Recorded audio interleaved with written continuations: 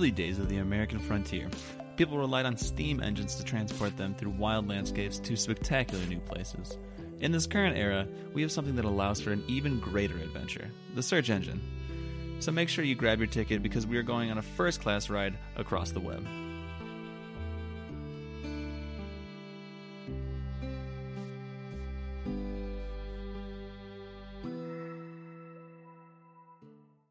A 1, a 2, a 3, 4, 5. Happy holidays. Happy holidays. Oh, we're still going. Happy holidays. Happy holiday. Well, welcome to a very special episode of What's Going On. We're keeping on with the holiday tradition. We've already tackled Halloween, Thanksgiving, and now my favorite, Christmas. You almost forgot there. We've only done 2. I definitely paused there. I was a little bit scared. I was like, wait a second. The reason why I almost said Thanksgiving before Halloween. And yeah. I was trying to keep it in order. It took me, I had a thick brain fart there. But, Patrick, well, first off, is Christmas your favorite holiday? I would say so. I think just growing up and having the anticipation of the presents was always my favorite part.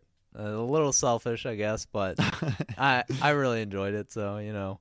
And then, like, our holiday traditions were basically the same for every holiday, except for we also put up a Christmas tree. So it's like, oh, it's just like the rest of them, just slightly better. Yeah, little bonuses. What about you? I would say it's probably my favorite. I don't know. It's so hard to pick between Halloween, Thanksgiving, and Christmas. Like, each one has its own little allure and just fun little flavor to it. I think I would have to say it's probably my favorite. Tied with Thanksgiving and then Halloween right afterwards. Halloween, I think as you get older, gets a little bit less fun because you're not so like geeked out as a kid to go either trick or treating. So?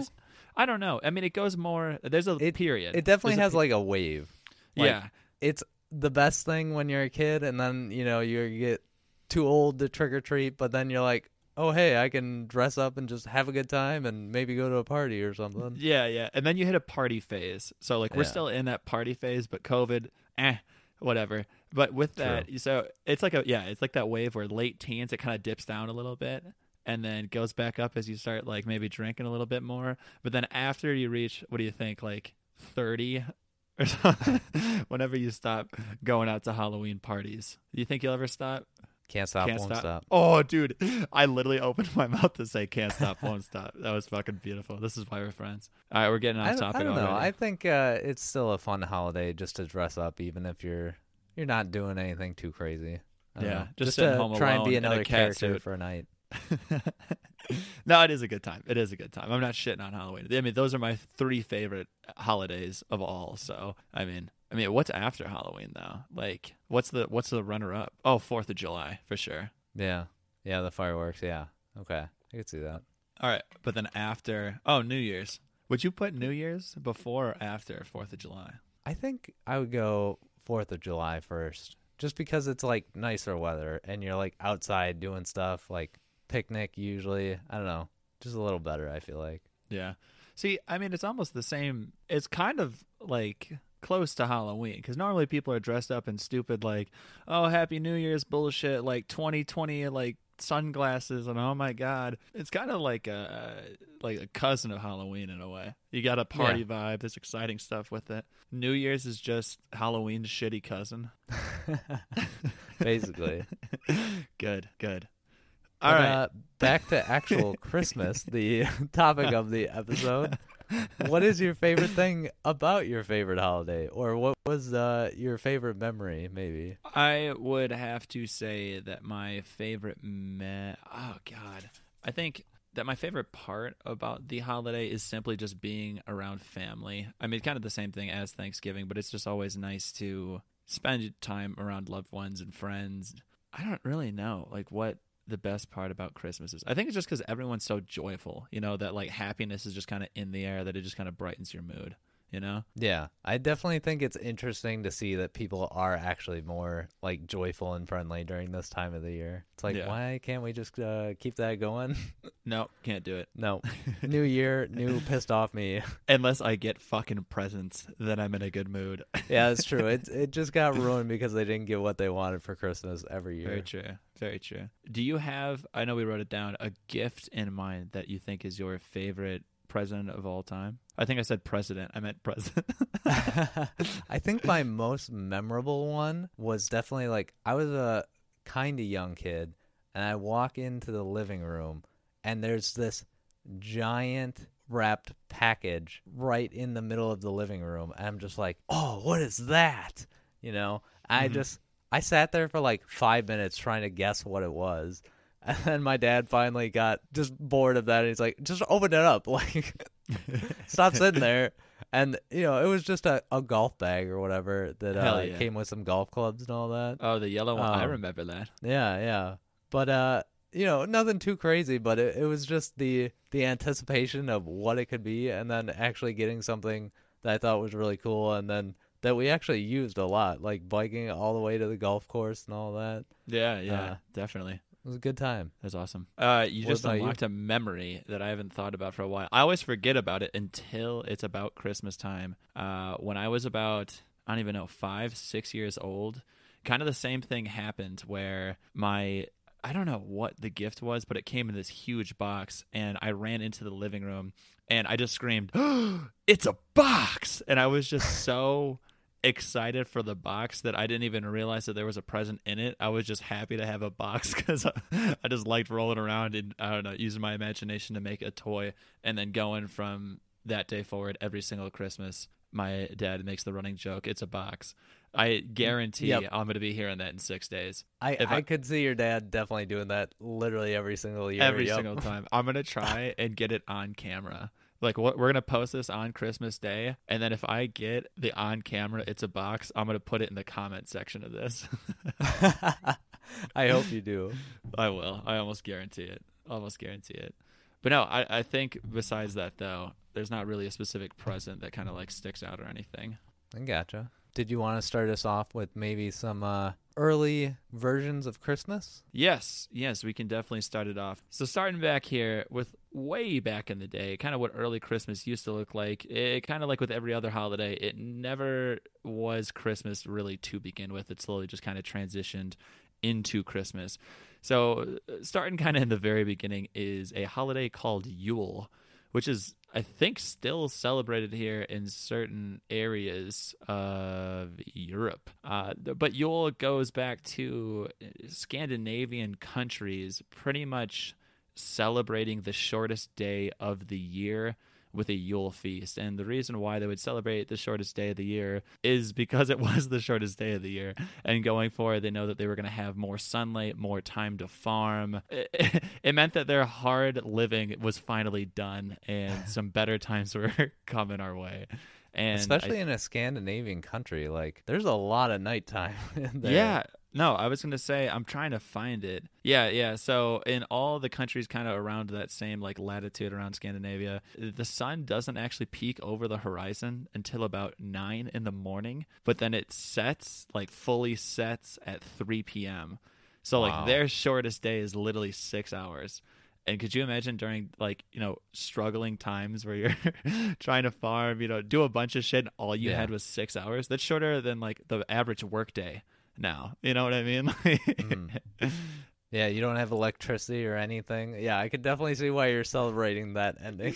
Yeah, you're like, finally, dude, we're going to get some sun. We're going to get some more food. It's going to actually warm up here. It's not going to be so damn cold. No, pretty good times.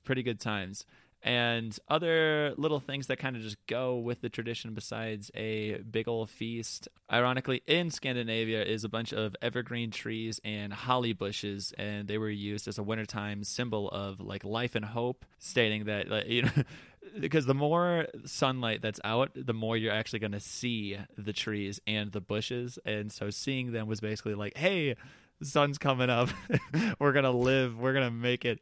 And so just being able to see their presence actually put a big smile on a lot of their faces in struggling times. And then Also, they were used to decorate doors and windows, of course, to keep out bad spirits of winter. Everything about those bad spirits, they're always haunting us, trying to trying to get us, Trying to jump in our windows. And you know, an evergreen tree is going to keep them away for sure. That's the first thing I would think of. Yes. Yes. Other little bits of information about this: a Jule Bach actually would wander from house to house delivering gifts in hope of receiving a sampling of porridge from each home. And if you're curious what a Jule Bach is, it is the Yule goat. His roots trace all the way back to the mythological god Thor, and Jule Bach used to be thought of as Thor's carrier, pretty much just Thor's little goat that he would ride around and strap a bunch of stuff to. But no, he was basically a huge symbol of hope, and all he really needed to keep on keeping on is just a little sample of porridge from the home that he was visiting. And there's just a bunch of other little weird characters that are kind of in the background of Yule. Like there's the Yule elf, who was thought to live in all attics and pretty much just keep a household running smoothly and keeping everything in order. And one of the only things that he asked for was on the Yule feast day for a bowl of rice to be left out, and that was going to be his dinner. It's kind of weird that these little gifts of food is, I think, almost kind of turned into Santa Claus's milk and cookies, it seems like. Like, this is the very first example of these mythological creatures, and all they want's food. All this work, and they're just like, please feed me. Very modest, too. Like, I want one bowl of rice for the entire year. No seasoning. I'll keep your family safe. Oh, my gosh. I definitely missed that goat in the most recent Ragnarok film. I didn't see Thor riding around on that. Dude, I know. He probably just left it at home. He was sleeping or something. Maybe he didn't get fed. Yeah, Thor never gave him his porridge, and so he told him he was off duty for the next day.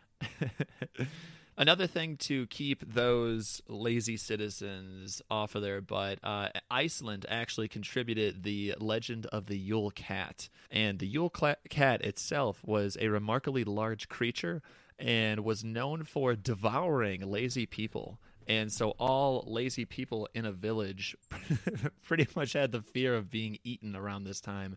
So I think people were putting a little bit extra work into their lifestyle. It's funny that the cat can eat as much lazy people as it wants, but the slaughtering of any animal, including fish, was actually very strictly forbidden during these Yule celebrations. And yeah, that was pretty much something that was throughout all of like the European countries surrounding Scandinavia. And I think that's just about it for Yule, really. It's just celebrating the changing times. A little bit more sun, staying off our butt, working during the 6 hours. That's pretty crazy, isn't it? They had to create a cat to get people to work during the 6 hours of daylight. Yeah.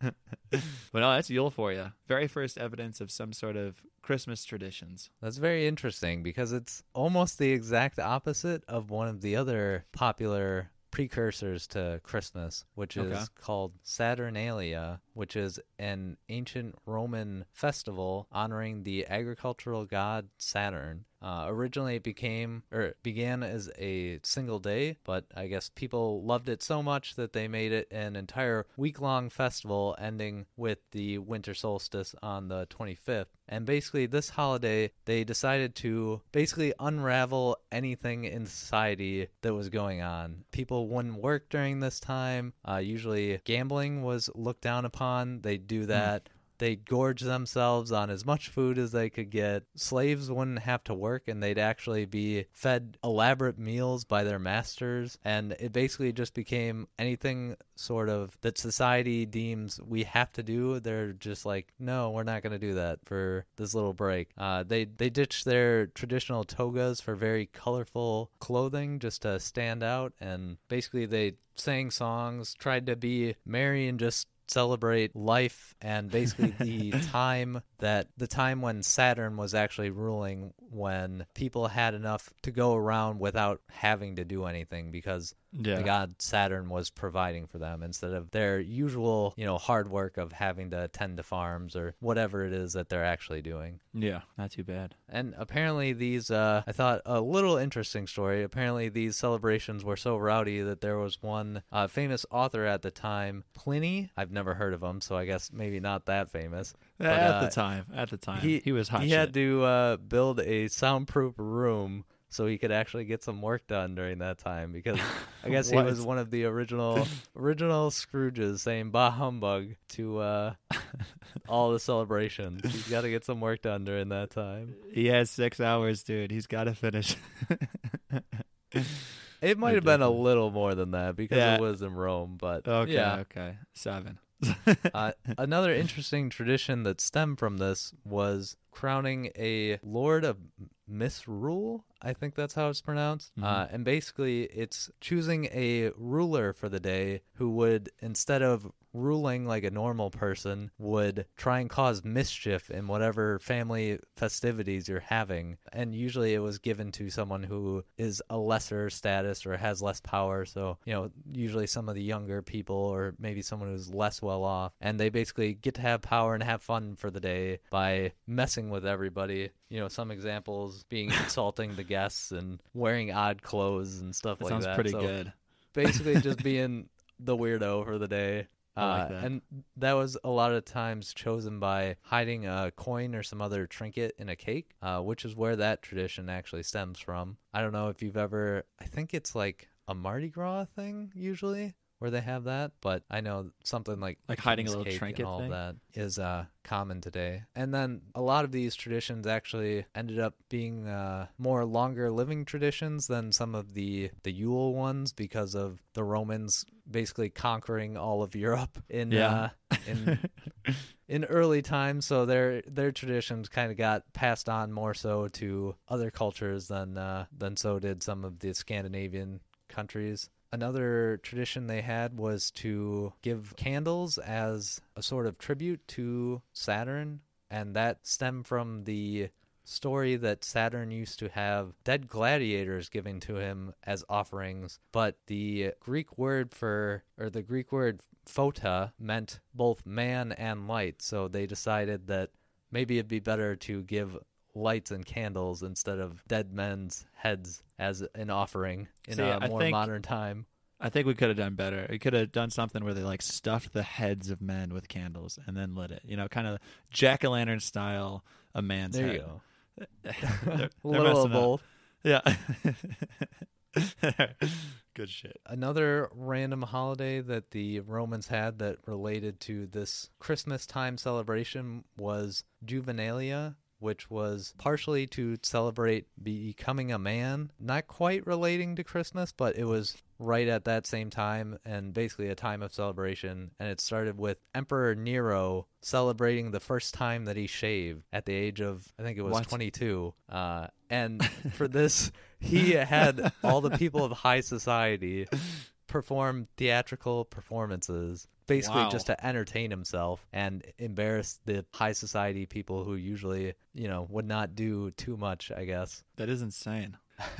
Imagine living to 22 and not shaving. How gross do you think that looked? I know. That's what I was wondering, too. I'm like, that's kind of old for that. Yeah, that's very old. But then I thought, isn't a beard, kind of a sign of manlyhood? Why is shaving it being a man? Know. But I don't know. I did one other thing that he put on for this celebration, which was a singing competition. And if you had to guess who won, who would you guess? Himself? Yes. Yeah. It was a surprise, but he won the competition. Did he actually perform, though? I feel like that would have been it almost sounds like a thing where he didn't even perform and he was just like, it was me. Yeah. Insane. The interesting thing was that other rulers actually continued this tradition. Oh. they made it more so about chariot racing and battling with wild animals and stuff like that, just a general celebration of good times. But it's interesting that they actually decided to keep the celebration of one emperor's first shave That's fucking as awesome. a annual tradition. See, it kind of just like how I felt about it. I'm sure other emperors heard that and they're like, "That's fucking tight, dude. We need to start doing that. Let's have a whole party because I shave." That does sound pretty cool, actually. I feel like if that became a trend, I feel like I definitely would have participated in that. The first shave party, hell yeah. Yeah.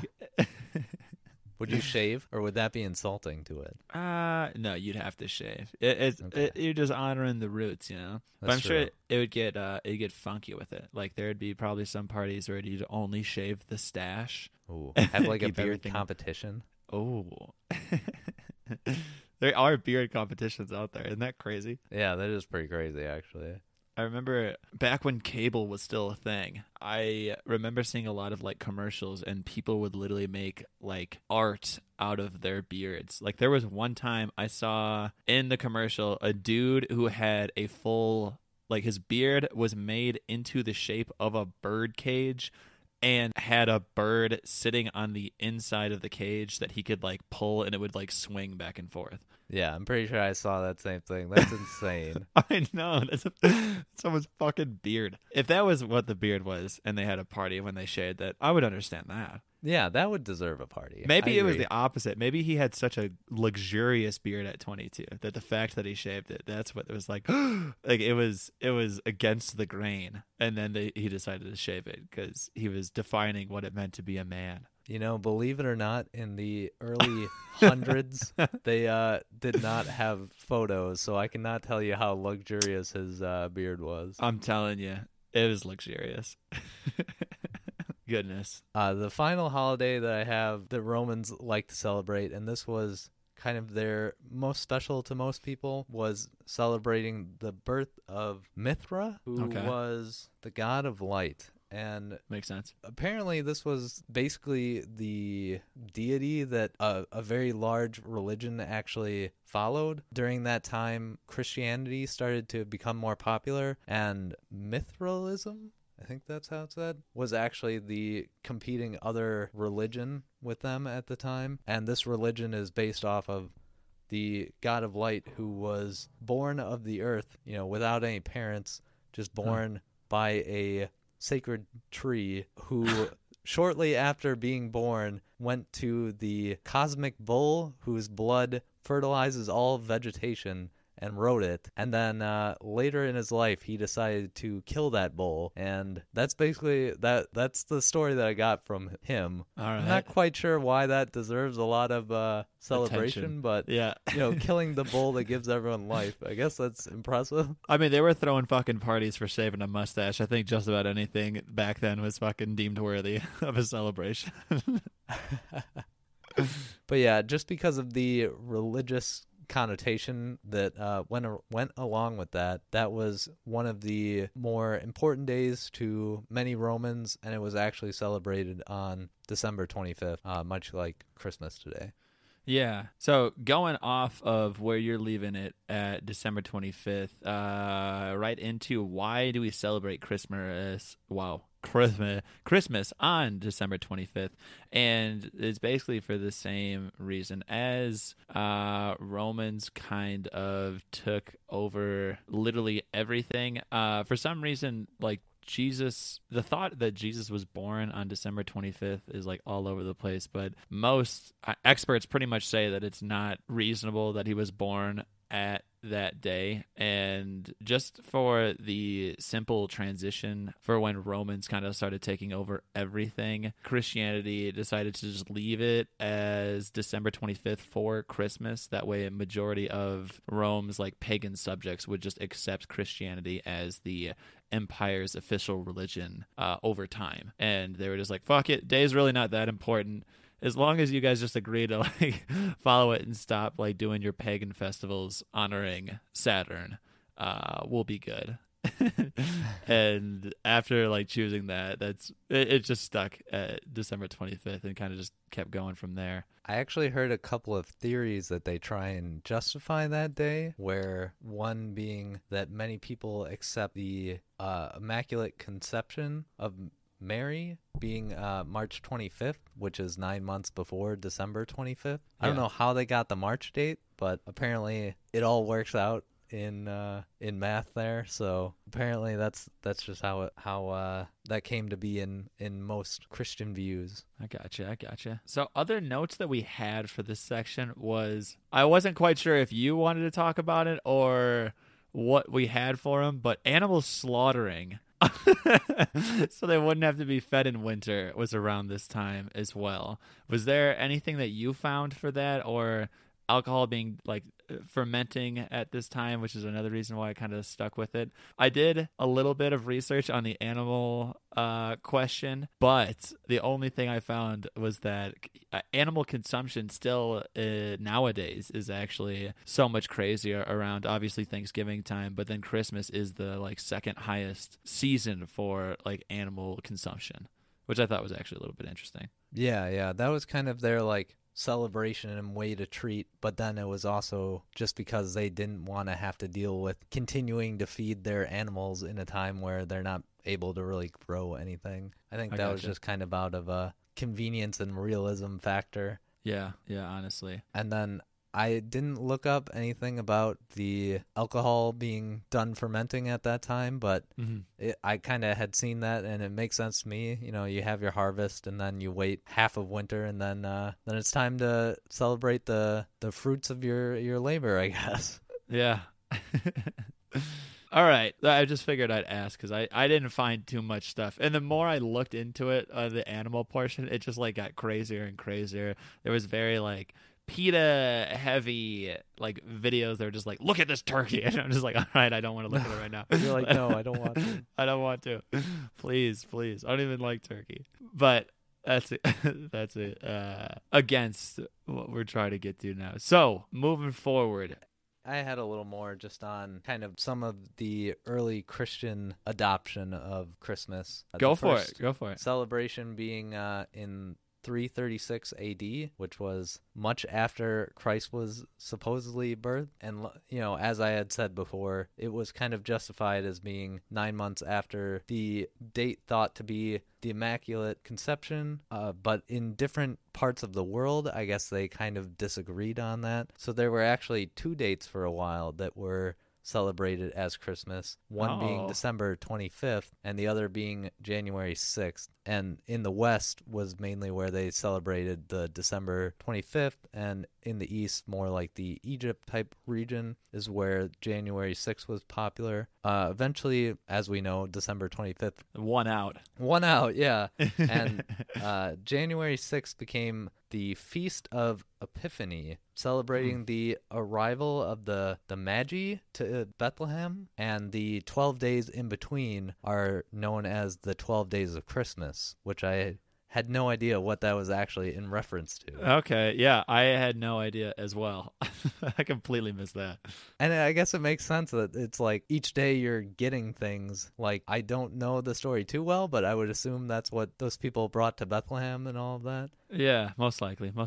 And then just continuing on, Christianity kind of played the similar ploy of trying to merge with the current holidays that were already there, sort of similar to how they did with All Hallows in our Halloween episode, just trying to basically integrate their celebrations to the celebrations that were already there to make it an easier transition. But because of that, they kind of adopted a lot of the existing transitions. So during that time, it wasn't as much a celebration of Jesus or anything like that, except for to the very strong Christians. But to most people, it was still a very rowdy and just drunken carnival-like celebration, very akin to like modern-day Mardi Gras. So that was kind of the Christmas that was known for many years. It's very strange that that's the Christmas they got.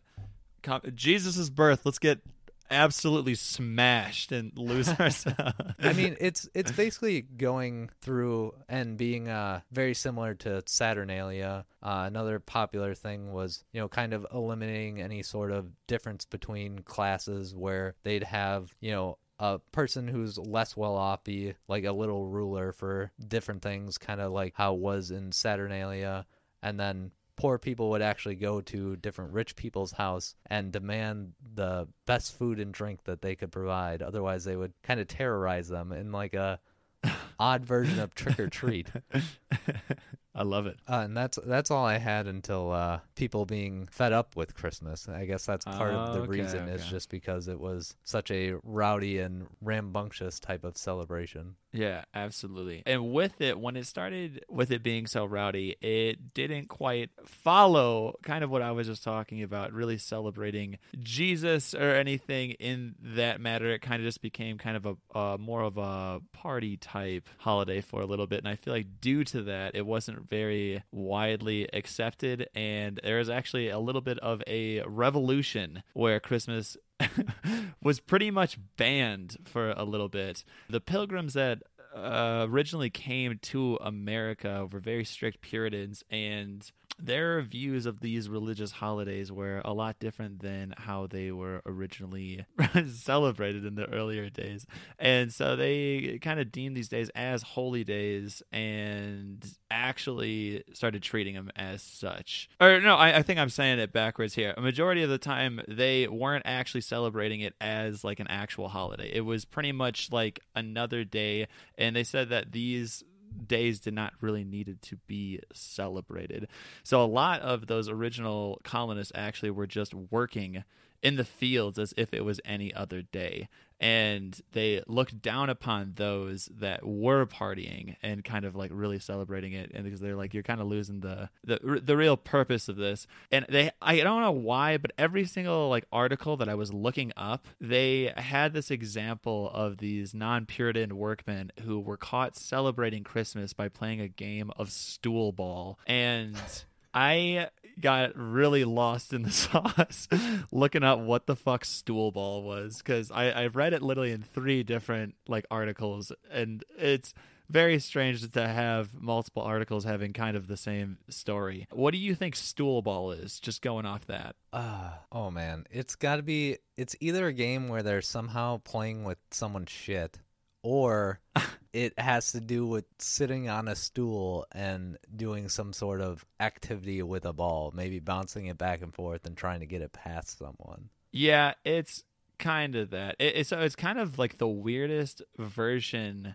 of early baseball I've ever seen. So it has like a little plate that is kind of like set up vertically, and they had this pitcher that would like throw a ball underhand at this plate, and then the person at bat had a club that was basically shaped like a frying pan almost, just a little bit more flat, and they had to like hit it, and there was another like another plate behind the pitcher, and they had these like 2 individuals kind of like running back and forth as they were like trying to score as many points. Honestly, I didn't really understand the game too much. Like, it seemed really simple, but they were saying that there's like 11 people on each team, and I didn't understand what everybody else was doing, because it looks like you could just play the game with like 3 people.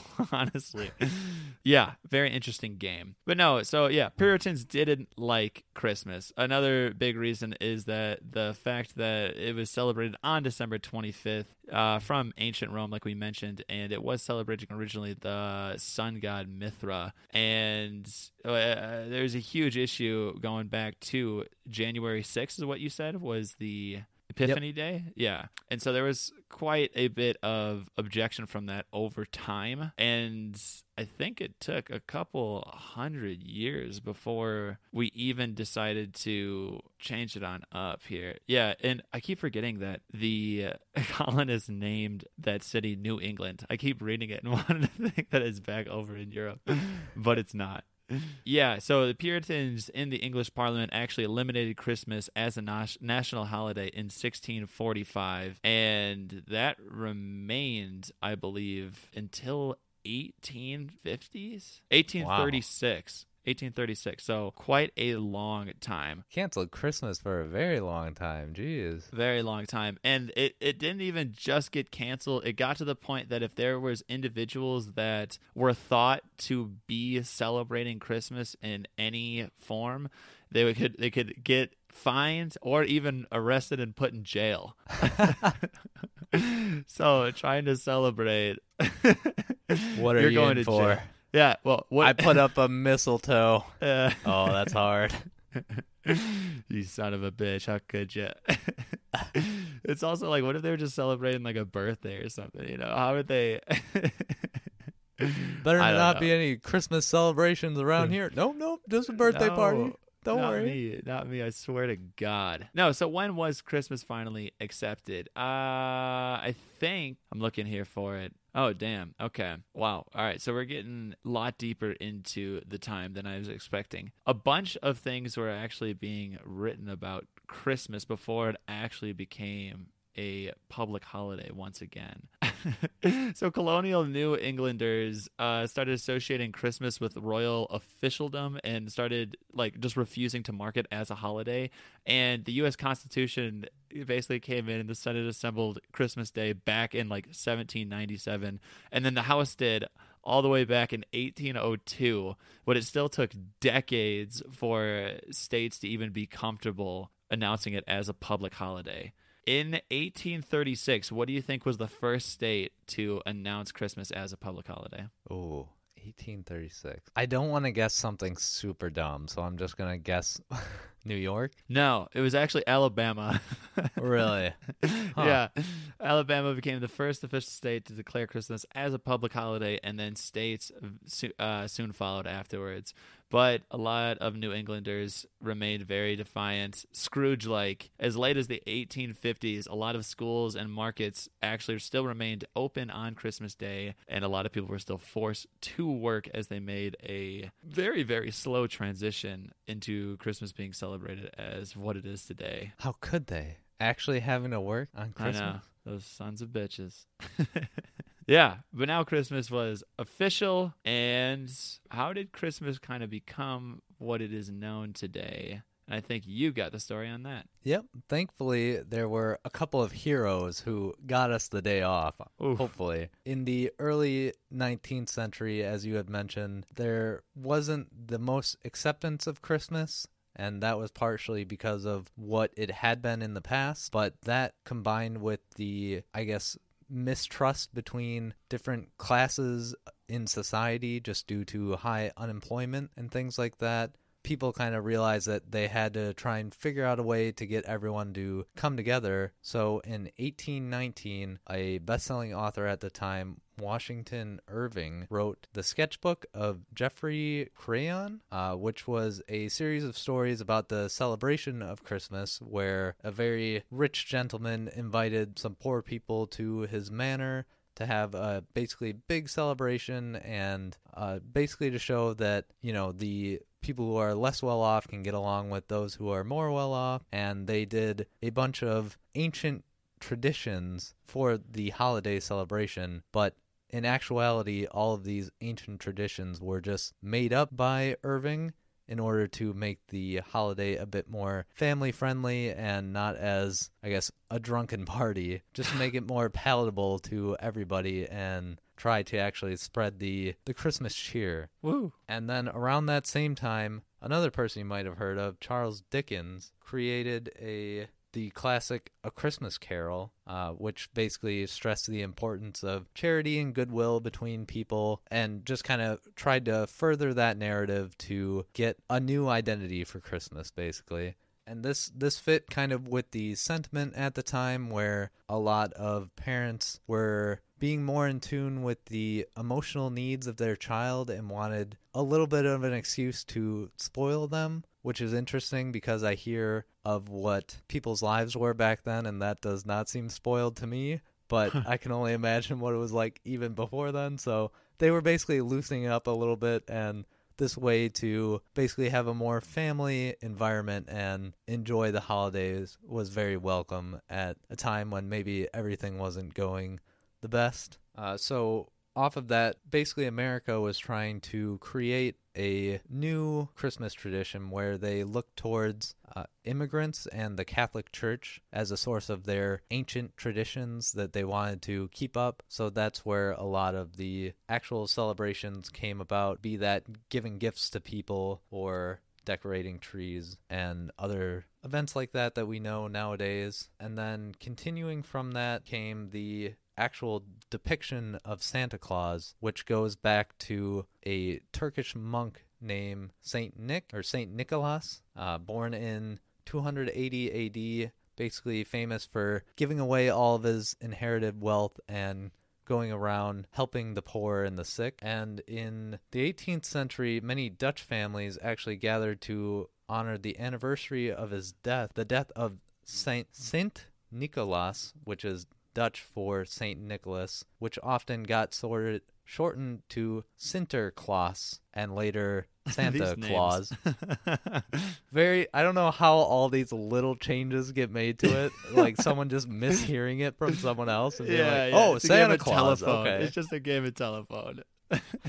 Ridiculous. So then it moved beyond just celebrating an old Turkish monk to, I guess, the big fat jolly guy when a minister, Clement Moore, wrote the famous Christmas poem that started out, "'Twas a night before Christmas." And in that poem, he depicted Santa as a very jolly man who flew from home to home delivering present and joy to all the people around the world. And this was later actually brought to life in 1881 when a political cartoonist made the iconic rosy-cheeked fat man that we know today. Yeah. So then that kind of got Santa to have his modern day view. Yeah, absolutely. One of the interesting traditions that actually came out of Saint Nicholas, I don't know how to say it in Dutch, but he had a story that relates to why we have stockings for Christmas. And the story goes that he was passing by the homes of maidens who were too poor to afford a dowry at the time. So he would go to the chimneys and throw down gold pieces for the family, and they would be caught in hanging stockings that were hanging there to dry over the fire. And that's how we got to putting presents in Christmas stockings right next to the chimney. I gotcha.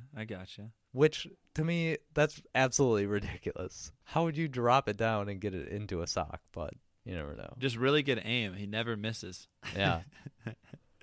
Real quick, before we get on over to the next segment, I like to jump around all over the place in time. I know you were mentioning groups of people back in England would come on over and pretty much like sing for food and drink and kind of almost like demand to be fed. Yep. Do you remember what the group of men was called? No, I did not see that. So I found an article. The groups of men were called waysailers, and waysailing and I guess mumming that was like what the tradition basically was. Like waysailers would go around and like beg for food just from wealthy lords, and they were like joined by these people called mummers who would put like basically like blackface on and like dress up in costumes, and a lot of times would dress up as like the opposite sex and then just perform like weird little plays in the streets and homes in hopes that they would get some sort of food. And this is a wormhole that I went down deep into. I didn't know, but the city of Philadelphia actually has a mummers parade that still goes on today. Really?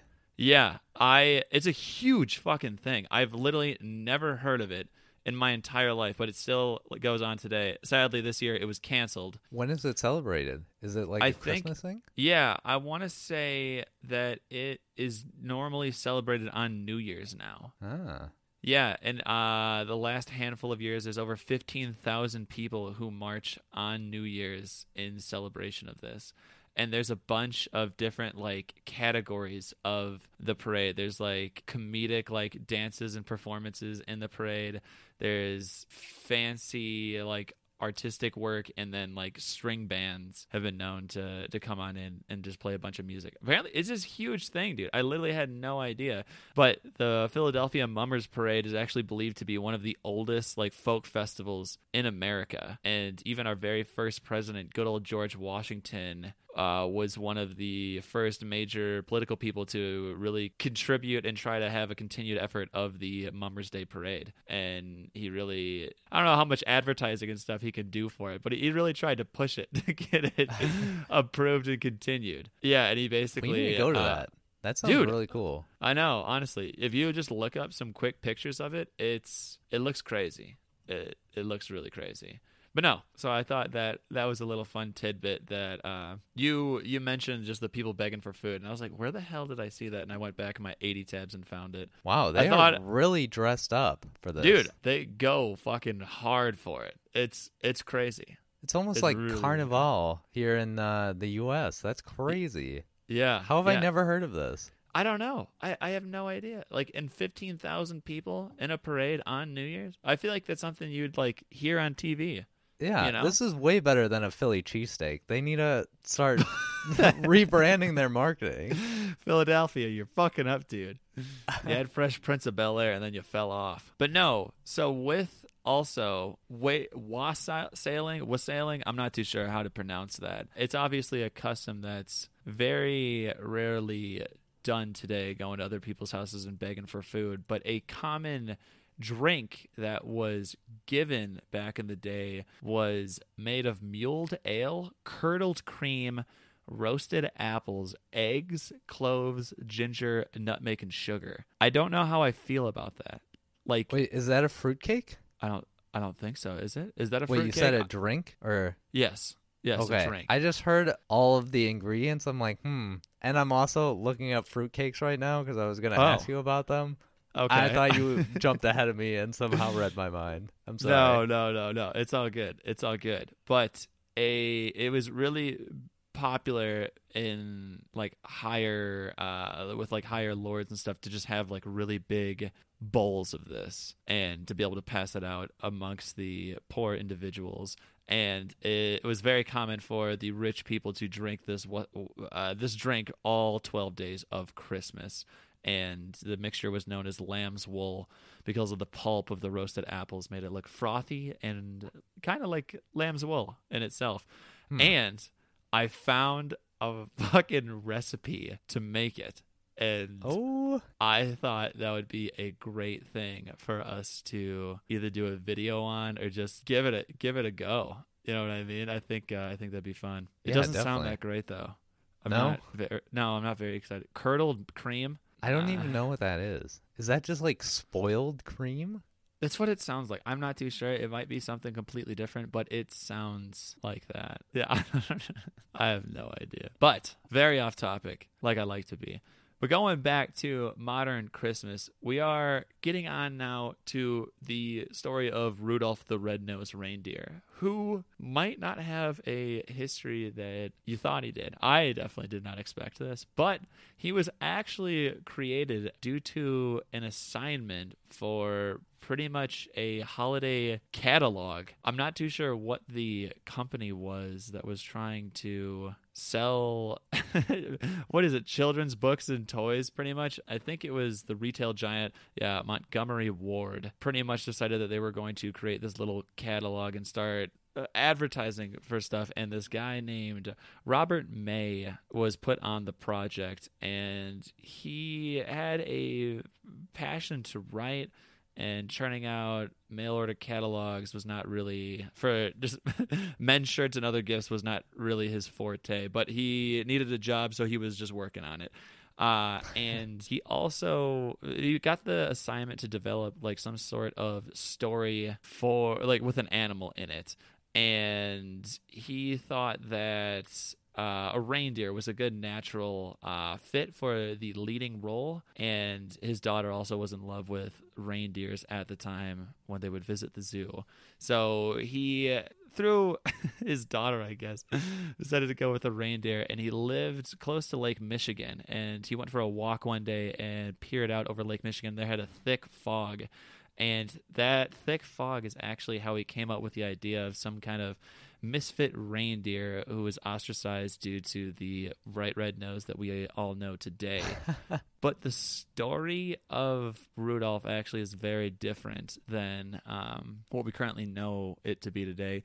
And also, his name was almost not Rudolph. There were the options of Rollo, Reginald, Rodney, and Romeo. But why all R's? I don't know. Apparently, it was just R. That's what he was working with. What was the name of the company again? I think it was Montgomery Ward.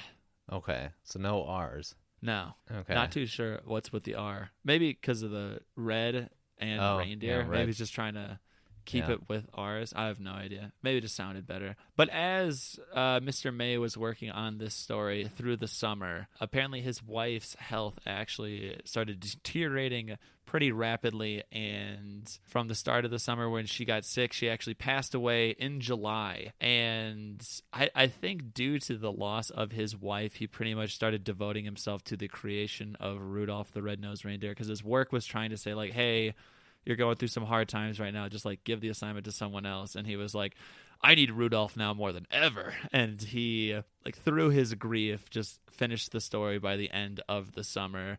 But like I said, it's not what you know it to be today. The story that he wrote actually is a story of Santa pretty much going through like a very stormy like a very bad like Christmas, and stopping by like a house to drop off presents and seeing Rudolph kind of just like hanging out inside of the house. I don't know if he was a pet or like what the hell, and he saw the red nose and was like, oh, that's like perfect. And so he took him from the house and was like, all right, you're gonna help me this Christmas. I don't know if that's the actual story. For some reason I always thought that he was in like the North Pole. Yeah, he wasn't allowed to play in all the reindeer games.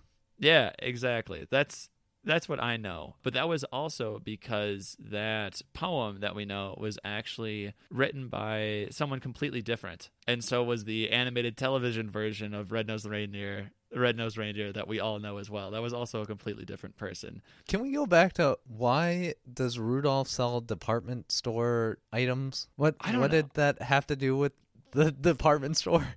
I have no idea. I think it literally was just trying to be like something cute that they could slap on the front of a catalog and be like, oh, look at that. Like, oh my gosh. Because he was just given the topic of some sort of like animal story. And then maybe there's like a little story at the beginning of the catalog to get like children into the catalog. And then from there, they would just like keep looking at toys and stuff from there on out.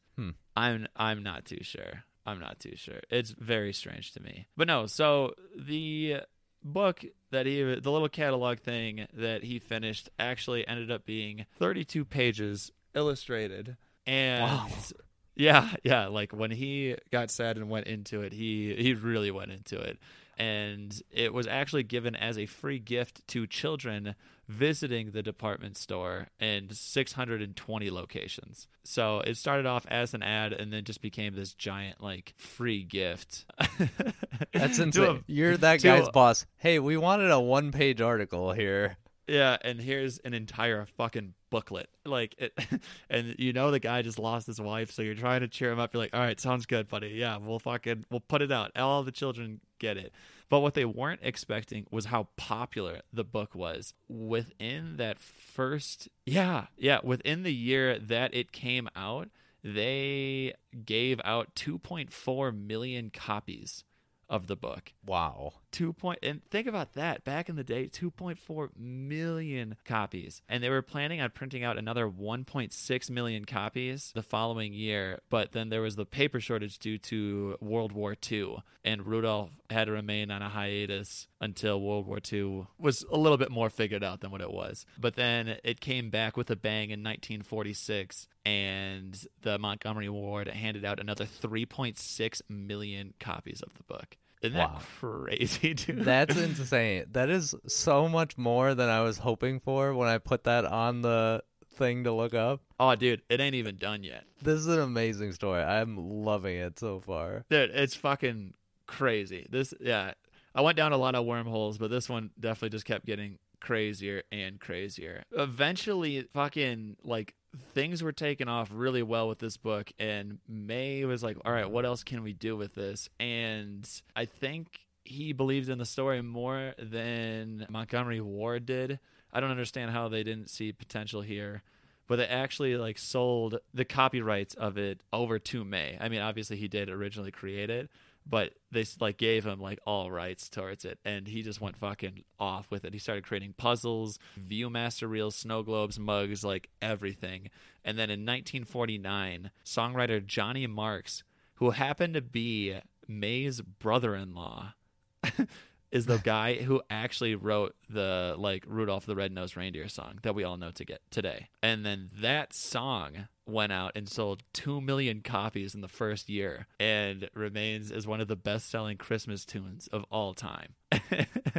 and then from that, May was financially comfortable for pretty much the next 7 years.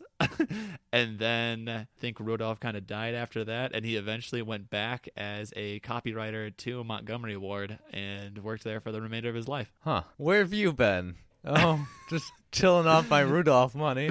Been riding the fucking Rudolph train for a while. That's insane that one of his relatives were just like, yeah, I can see that you're going crazy with this Rudolph thing, but I love it. I'm going to write a song about it. He fucking joins them, dude, and then writes a fucking one-hit wonder. And we all know it. We know it. Fucking. Did that guy make any other songs? I have no idea. That's a good question. What's his name again? What was it? Johnny Marks. No fucking way. Is this real? Not only did he write it, but I think, was that his first one? I'm curious if that was his very insane. Not only did his brother get him to start writing Christmas music, he started off with Rudolph the Red-Nosed Reindeer, and it looks like it kickstarted something for him, and he is now known as one of the most famous Christmas songwriters in the world. Popular ones like Rockin' Around the Christmas Tree, A Holly Jolly Christmas, Silver and Gold, I Heard the Bells on Christmas Day, and Run, Rudolph, Run were all written by him. So this guy is the reason.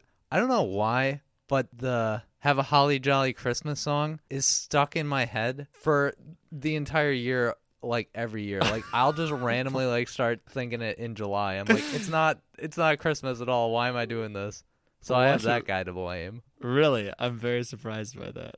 That is like the one song that for some reason is permanently stuck in my head. I don't know why. Insane. Have a Holly Jolly Christmas. I don't think until It's the I best read time that, of the year. I knew.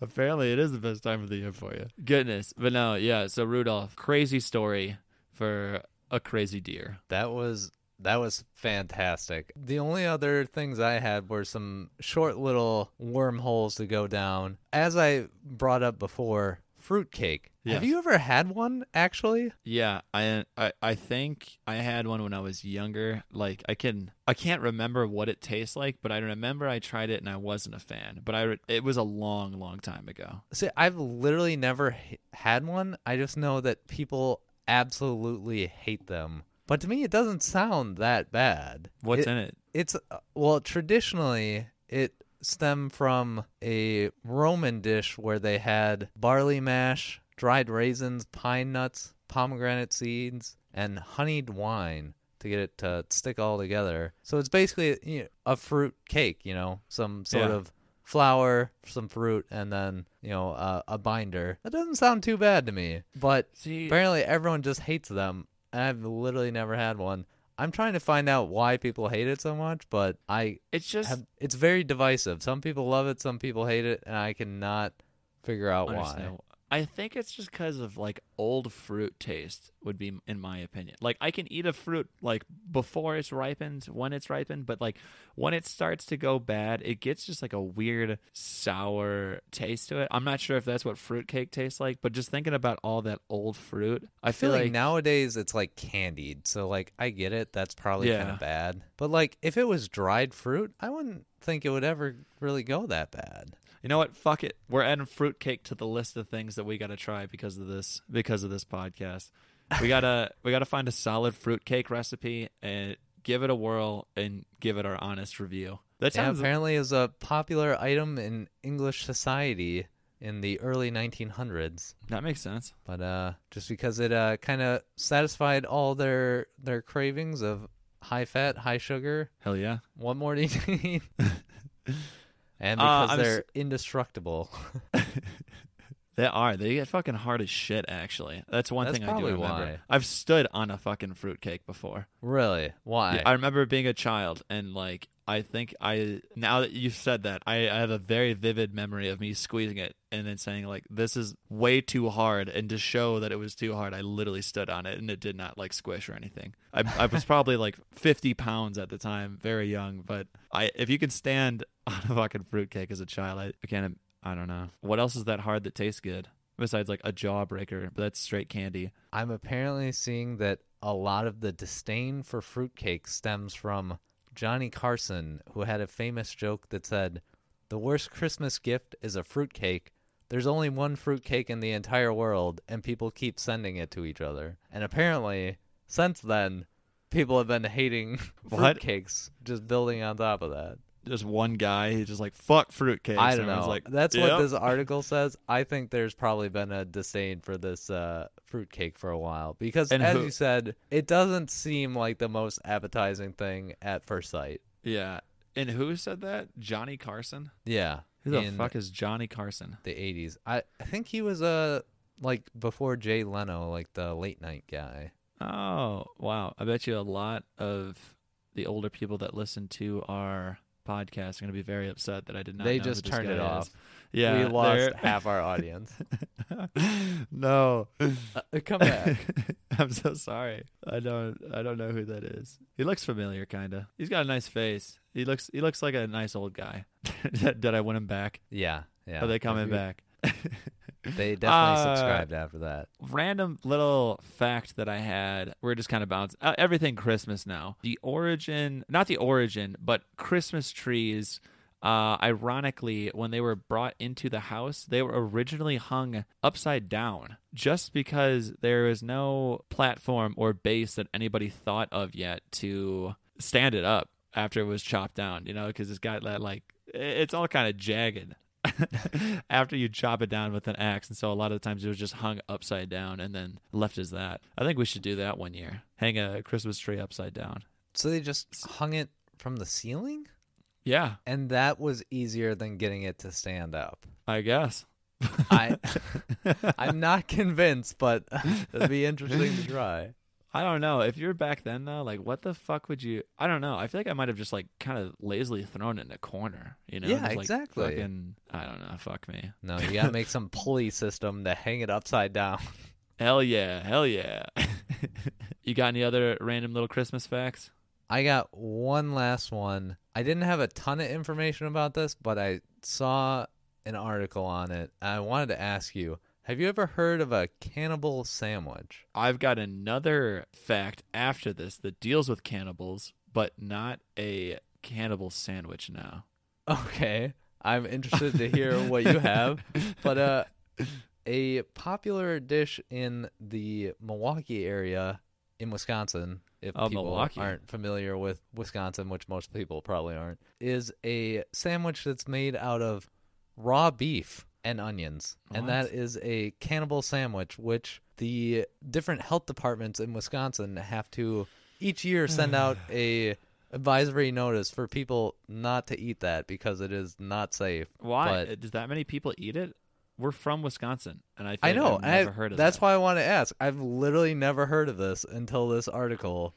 But they made it sound like everyone in Wisconsin is just eating handfuls of raw beef What and the just fuck? cannot be stopped. I'm very confused. I feel So like you've never eating heard of this a- either.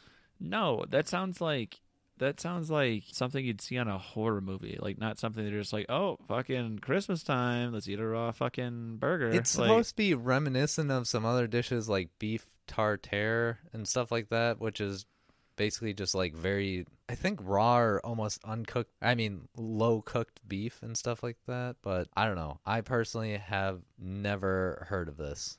But what the fuck? if you're in Wisconsin, please do not eat a raw meat sandwich over the holidays. It know sounds what? very disgusting, but maybe someone thinks it's tempting. I don't know. There's actually, yeah, I looked it up. There's a lot of fucking articles. Yeah, it about seems this. like literally every year they have to post the same article saying, "Hey, please stop eating raw meat sandwiches."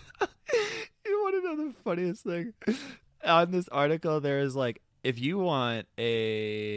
cannibal sandwiches are a tradition in your home, like try this safe alternative. Grab the ground Cook it? beef. Yeah, Is it's literally like cook it until it's at 160 degrees Fahrenheit, slap in some spices and put it on top of bread. You'll be surprised to find it tastes even better when cooked. That's Holy amazing. shit. This is from like the Department of Health Services. Wow. Fucking insane. It says there have been 8 outbreaks in the state linked to consumption of raw ground beef around this time since 1986. I What is wonder the why outbreak Milwaukee. of? I don't know. Don't eat raw beef. That's fucking weird.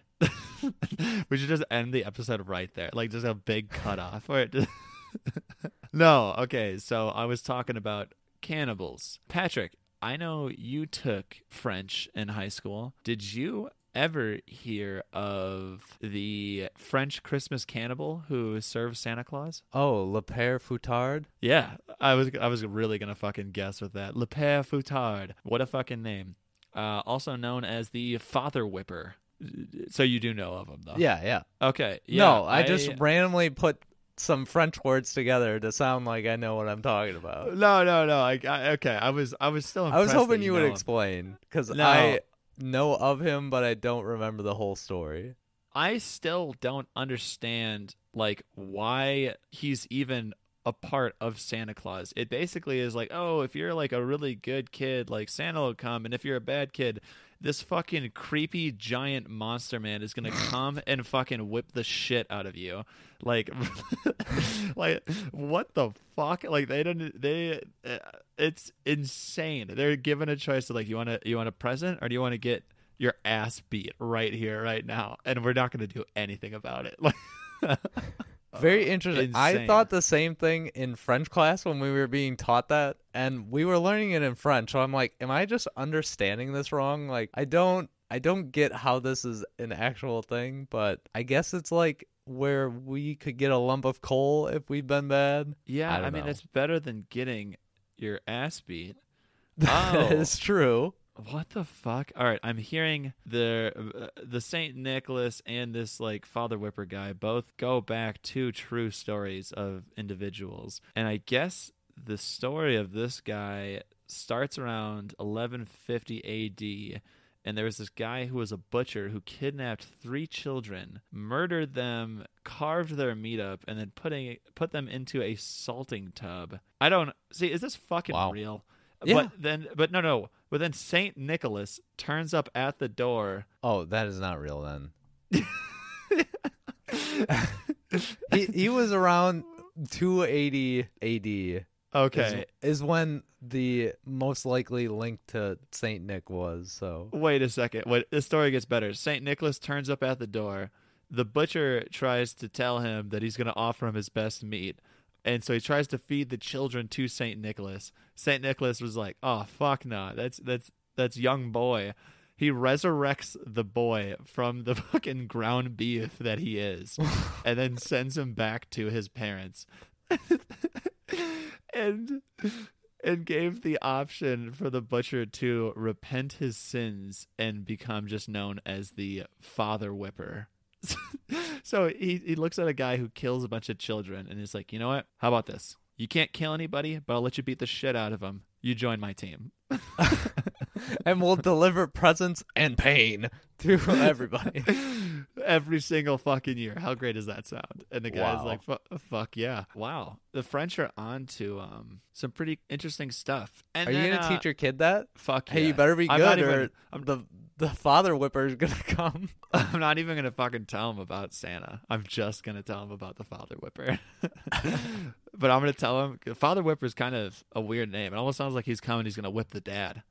I'm gonna do some reverse psychology on him. I'm gonna tell him the worse he is, the more I'm gonna get whipped, and then I'm gonna get a whole theatrical performance on. I'm gonna have my wife go and wake up the kid. He's gonna come downstairs. He's gonna see a demon in blood. I'm gonna be tied up, and then he's gonna whip me. Oh my god. That'd be fantastic until you realize your kid hates you and just makes it even worse. Starts whipping you as well. Yeah, he joins him. Saint Nick comes in through the door, grabs a whip, and now the whole family's going to town. I've been bad this year. I didn't know that it was whipper. I did not know the actual English translation of that. I knew it was father or something, but Insane. we didn't learn that much. Or I didn't learn that much, I guess. I mean, they taught you the fucking majority of it. Why did they skip that? I don't know. I think that must have been just me missing it there. But yeah, we basically just got told it was the bad Santa who punishes little kids. No. He's a fucking cannibal butcher who, I don't know, fucking Santa Claus comes to the rescue. Pity on. Yeah, what the fuck? Santa the superhero. We should make a horror movie on that. Dude, that would be pretty good. But I don't. What would we do differently? Should we do the father whipper where fathers literally get whipped? That's like modern day. Yeah. It could be. I don't know. It could be like one of those horror things that's like half comedy. You feel me? Yeah. We could probably get away with that. Oh, definitely. That'd be really fun. Let's do a really cheap, low-budget movie. We'll get a little bit famous from that, and then we'll get into the big picture, what would make it professional. Is that what we're going to do this Christmas break in Wisco? After I eat a bunch of cannibal sandwiches. Yes, and fruitcake. Yeah. The fruitcake will be the buns, cannibal sandwich in the middle, while getting whipped. So what'd you guys do for Christmas? Insane. No, but there's other evil Santa Clauses. Like, I know that Krampus is a movie, but I feel like that also has like some true history behind it, don't you? Like, I think I've only heard of it from the movies, and I assume that it was basically just the same as Le Père Fouettard. So I have no idea actually. I am going to assume that it is here. I don't. Do you know of any other like evil Santas are around? No, not that I know of. Wow, Krampus has a lot more information than I expected. I think that they're saying that his origins in Austria, among the ding of cowbells. I think Austria. Oh, okay, it's not just Austria. That's the most well known, but then Germany, Slovenia, Hungary, and Czech Republic, and now gaining recognition in the United States. Hell yeah. We need the father whipper here, Krampus, and Santa. We just can't get enough. But no, it sounds like Krampus historically comes out around the night of December 5th, tagging along with Saint Nick, because I think Saint Nick passes away the very next day. Oh, what the hell? Okay, so on that day, Saint Nick is passing out candy. This is during the shoes of the stocking thing of good kids and birch twigs. Think about that. Saint Nick, that's as bad as he gets. He puts birch twigs in the shoes of the bad. Here's this guy. And then legend has it that throughout the Christmas season, misbehaved kids are then beaten with birch branches or can fully disappear into Krampus's sack and then hauled off to his lair in hell to be tortured and eaten. Wow. It's going straight for it there. Jesus Christ. Wow, we are much more tame nowadays, that's for sure. Yeah. The stories we tell children are a lot nicer. That makes me wonder about, like, does every holiday... Okay, what other holiday people are there? There's the Easter Bunny, the Tooth Fairy. Is that it? The only other characters that are popping in my head are, like, the spokesman for cereal. I'm thinking, like, the Trix fucking Rabbit, Tony the Lucky Tiger. Charms guy. Yeah. Oh my gosh. I am seeing another version of an evil Santa, though, and this one is in Spain called Black Peter or Zwart Piet. I don't know. I'm not a Spanish person. So basically, this evil Santa would take kids away in a sack back to Spain and beat them with a birch rod or broomstick. Why is it always birch? I don't know. Maybe that's a common tree in that area. And then commentary everywhere, I guess. And then the more recent version, he only leaves a lump of coal in their stocking. That is the modern day thing. But it used to be a birch rod beating. Let's bring it back. Yeah? Let's bring it back. If your kid's not doing that great this year, just go get a birch branch. It better be birch.